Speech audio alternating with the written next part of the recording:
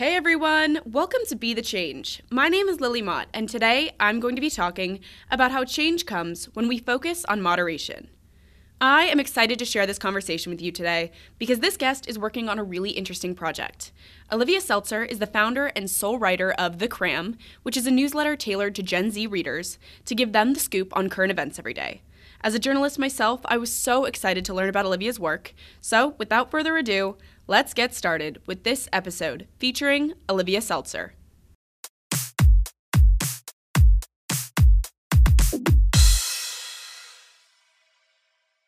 My name is Olivia Seltzer. I'm 18 years old. I'm the founder of The Cram. I'm from Santa Barbara, California. I'm currently attending Harvard to study government with a secondary in English. And The Cram is a daily news outlet for Gen Zers. So we have all the tools we need to change the world. Every day I wake up before school, I research the news, and then I rewrite it in a way that makes sense for our generation. So utilizing language that makes sense to us and then mediums that make sense to us. We have over 500 youth ambassadors all over the world who help contribute to give us a more broad and global perspective. And we have 2.5 million monthly readers. That's so interesting. So tell me more about the story behind The Cram. What inspired you to get started with the project, and how did it evolve to get to this point now? Yeah, absolutely. So in 2016, I attended a junior high school where the majority of the students were Latinx. Personally, my grandfather was an undocumented immigrant from Mexico City and eventually was fortunate enough to be able to gain citizenship. So when the results of the 2016 presidential election came out, there was definitely a lot of talk about what was going on in government was really impacting us as kids. And I feel like for a lot of us, it was really the first time that we had really seen and viscerally felt that connection to what was going on in government. But I realized that even though we were all talking a lot about the news and politics, none of us were actually reading the news or watching the news because unfortunately it's primarily created by and geared toward an older demographic, and it really just wasn't connecting. And I saw this as a really huge problem because, in short, you can't change the world unless you know about it, which sounds really simple, but it's really true. If you think about it, if you don't know about something going on in the world, you don't really have the power to do something about it and to make it better. So I was feeling really frustrated about what was going on in the world. I was 13. I was way too young to vote. I just turned 18 like earlier this year. I'm just now able to vote. I was too young to have any meaningful contribution to an existing organization. And I had identified this problem. I had always loved writing. So I was like, okay, why don't I try to create the solution to this? Why don't I start waking up before school every day, start reading the news and making it accessible to my generation, and hopefully giving us the tools we need to actually go out and make change. So, as far as making a more accessible product, and I guess just making the news more accessible, what does your process look like each morning to create your newsletter? When you're skimming through all of these news sources and, just looking for news to put into the newsletter, tell me more about your thought process each morning to make the news more accessible for your newsletters. Yeah. So I would say there's two big things that go into that. First is content. So like what's actually in the newsletter.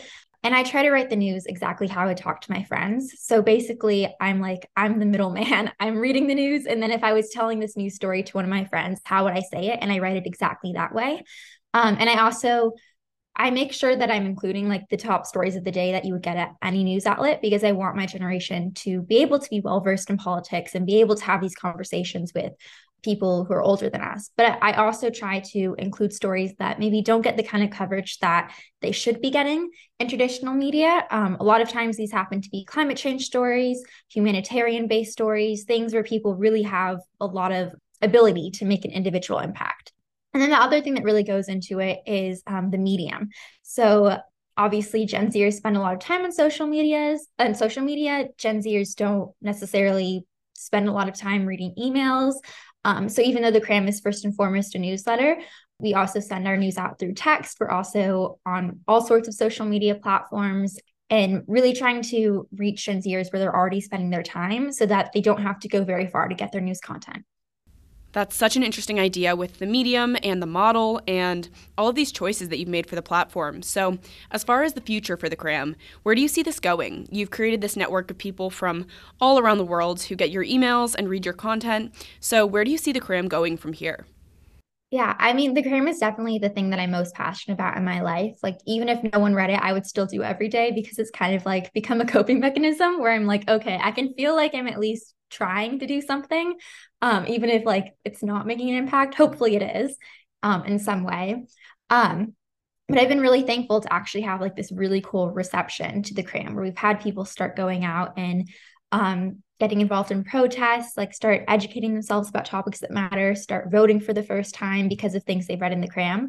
So I really believe in our ability to continue educating young people. And I would love to start expanding the cram, actually expand on our current format and really delve into the visual and audio space. So like podcast, for example, really diving more into video content and just really build the cram out into like the news outlet for young people, like the likes of what you get from like NBC News, CBS News, but of course still entirely by and for young people. So, shifting gears a little bit, do you have any advice for young people who are trying to consume news but may not find it very accessible or maybe applicable to them? I mean, of course, one piece of advice would be to read the cram, but what other advice would you give young people who are getting into consuming the news or who haven't really found their footing when it comes to consistent and responsible news consumption? Yeah. I'm a really big advocate for reading the same story on multiple sites, which I know can seem daunting for people, but I actually have found that it helps me get more information more quickly. Even reading like the first couple intro paragraphs of a news story, I think can be really helpful. And then reading those same first couple intro paragraphs, because a lot of times different information will come forward with different news outlets, even like not accounting for bias. Like I'm not even talking about like CNN versus Fox News, but comparable news outlets. I think it can be really helpful to see the different information that they're putting forth. And I think that can be a really quick and easy way to get news as a young person and to sort of understand like the broadest possible perspective. I think that can even be helpful when encountering news on social media. I think we talk a lot about misinformation, maybe as in like straight up falsehoods, but I think there can also be misinformation in terms of not getting the full story or not really getting nuance. And that can be really common on social media. So I'm always a big advocate for if you come across news on social media or if you get your news from social media, that can be great. But make sure that that's not your one source. Like you're making sure that you're going and getting the full story if there is more to the story, or you're looking at it from multiple different angles. That's really interesting. And these are all topics that I'm really interested in and passionate about too. So I want to ask you about that last point that you brought up about news coming from social media. What are your thoughts on consuming news from social media, especially as it's becoming more commonplace for young people, especially members of Gen Z?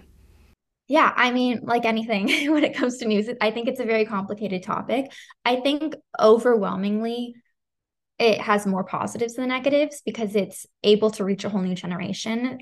That's the whole reason why the Cram, we try to be on so many different platforms because we're aware that as new like as the years go by, there are more and more new things. Like when I started the Cram, TikTok was not a thing. Like it was still like Musically, I think. And like I don't think anyone could have fathomed that there'd be this entirely new platform where people would be making videos that weren't just like lip singing. So like tracks, like there would be like people actually sharing news content through TikTok. So I think from that perspective, that's really cool. I think social media also really allows individuals the ability to have their voices heard.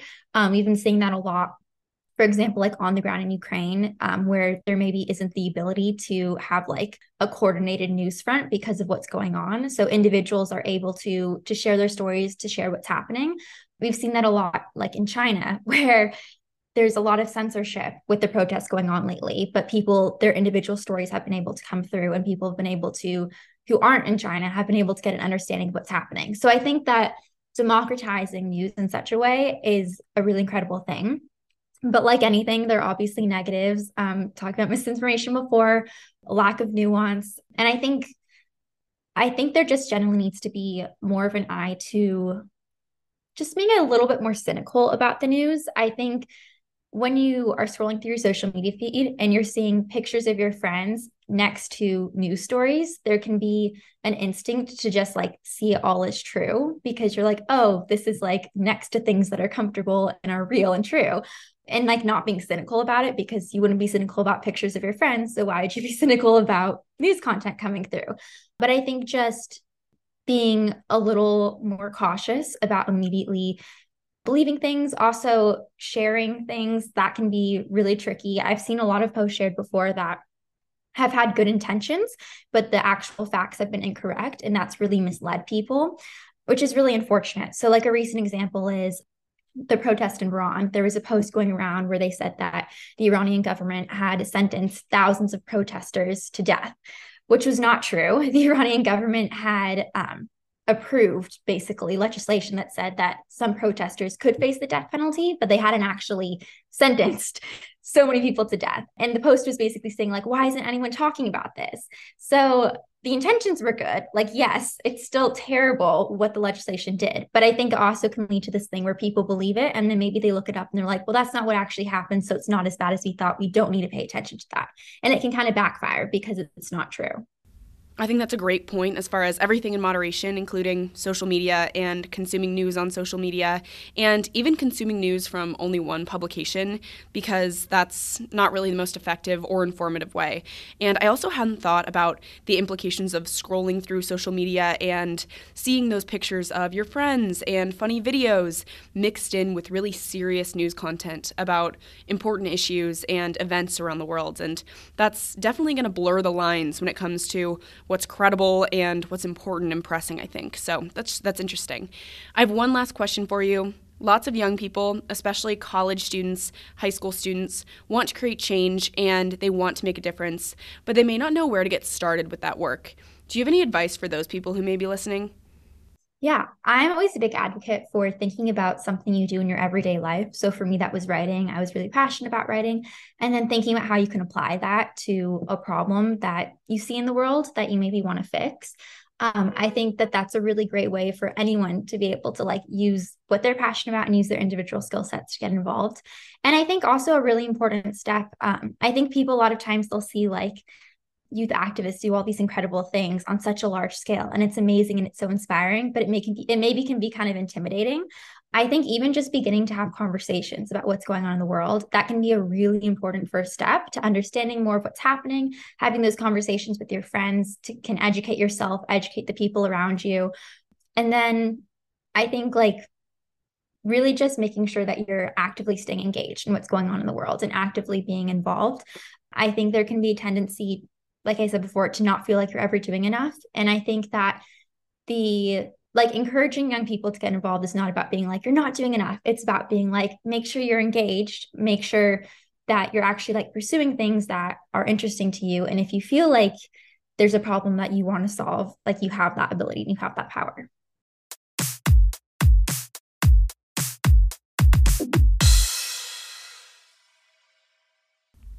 I could have predicted it, but I really enjoyed this conversation with Olivia. I think her points about consuming news responsibly from a variety of sources and being cautious with the way that we consume news on social media were just spot on. I especially resonated with Olivia's advice about using moderation. She used the term when we're talking about news on social media, and I think her whole story kind of speaks to the value of moderation. Olivia scans through the news every morning from a variety of sources, which speaks to her ability to consume a lot of news in moderation. Olivia's advice at the end about staying engaged and active in making change rather than feeling pressured to start a nonprofit or lead a protest is also a way of finding balance and moderation in life. I learned so much through this conversation, and I think Olivia's story and the work she's doing is a great example of how change comes when we focus on moderation.